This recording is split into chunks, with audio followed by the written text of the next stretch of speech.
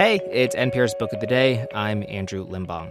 Joseph Hahn's debut novel, Nuclear Family, is one of those big family epics that spans generations and touches on war and immigration and, this idea of America. And it's been getting some crazy good reviews lately, too. Here, this is from the New York Times review by Matteo Escarpor. Quote, "You'd have to visit Cirque du Soleil to see someone juggle as much as Hahn with such effortless dexterity and tenderness." Hahn spoke with NPR's B.A. Parker for our buddies over at It's Been a Minute, and he talked about what it's like to bear these ghosts of your family. This is just a taste of their talk. If you want more, you can find it at the It's Been a Minute feed. Okay, here's the interview. You're listening to It's Been a Minute from NPR. I'm your host, B.A. Parker, and our guest today just released his beautiful debut novel that moves across two seemingly unrelated places, Hawaii and the Korean Peninsula. Nuclear Family, I would summarize as a Korean stoner ghost story and a family dramedy. It's about a Korean family in Hawaii whose plate lunch restaurant faces backlash when Jacob gets caught attempting to cross over into North Korea through the Korean demilitarized zone. And so the family must struggle with questions of whether he will return and why he attempted such a crossing, not knowing that Jacob has been haunted by the ghost of his lost grandfather.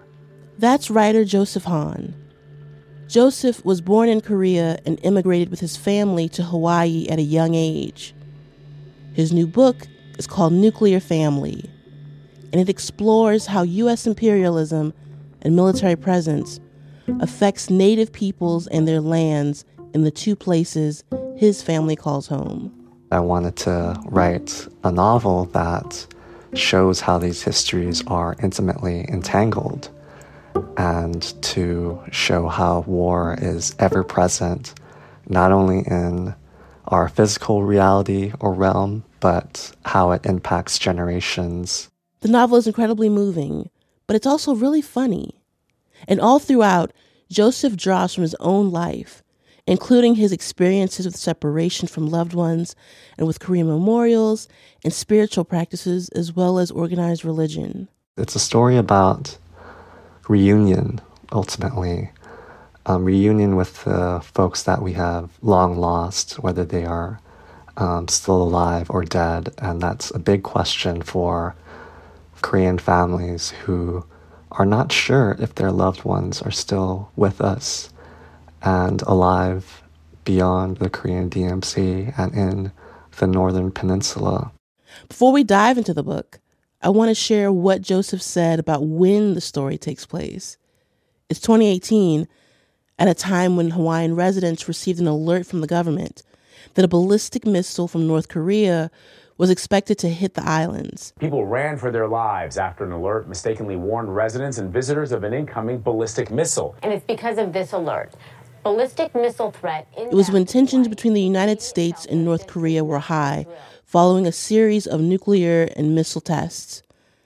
As some of you may remember, the alert in Hawaii turned out to be false. So the book is set in the months leading up to January 2018, and the flashes back to the entire previous year where we catch up with Jacob as he has moved to South Korea to teach English and as he first starts experiencing the haunting of not only his grandfather but of the spirits around him. I wanted to write about the false missile alert because I really wanted to question why Hawaii is currently occupied by the U.S. military for reasons that also explain why the Korean Peninsula is and continues to be divided. As Joseph in Hawaii, what was going through your mind when you got that alert? I initially dismissed it as untrue and as an error. And when I found out that it was sent out and that it was, in fact, made an error, I was just incredibly frustrated because it made me reflect on the ways in which North Korea is always posited as a part of an axis of evil, as Bush infamously said in the early 2000s. North Korea is a regime arming with missiles and weapons of mass destruction. States like these and their terrorist allies constitute an axis of evil. Yeah, so it made me think about how militarized our realities are and continue to be. Actually, every month we have a Cold War era siren that blares. And the state says that it's just to make sure that it works in the event that they have to use it. But their initial purpose was to warn the people of Hawaii about an imminent attack. You talk about this a bit through your characters, but coming from South Korea and immigrating to Hawaii, there is this strange feeling of trading one land that has been impacted by American imperialism for another. Yes. And I wonder if you could expand upon that. Like you mentioned, moving from one militarized context in South Korea to another militarized context in Hawaii, these two places are ultimately entangled through the way in which war has moved through Hawaii on the way to Korea, in the same way that Hawaii became a stopping point for soldiers who were on their way to the Korean War.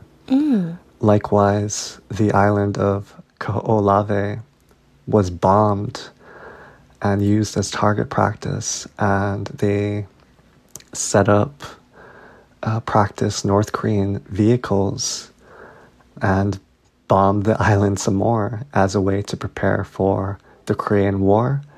So when I talk about the Korean DMZ and visualize the fence reaching across the peninsula, I hope to link the fences that are there and around military bases in South Korea to those around the bases in Hawaii, and that also likewise prevent Native Hawaiian communities from returning to their ancestral lands.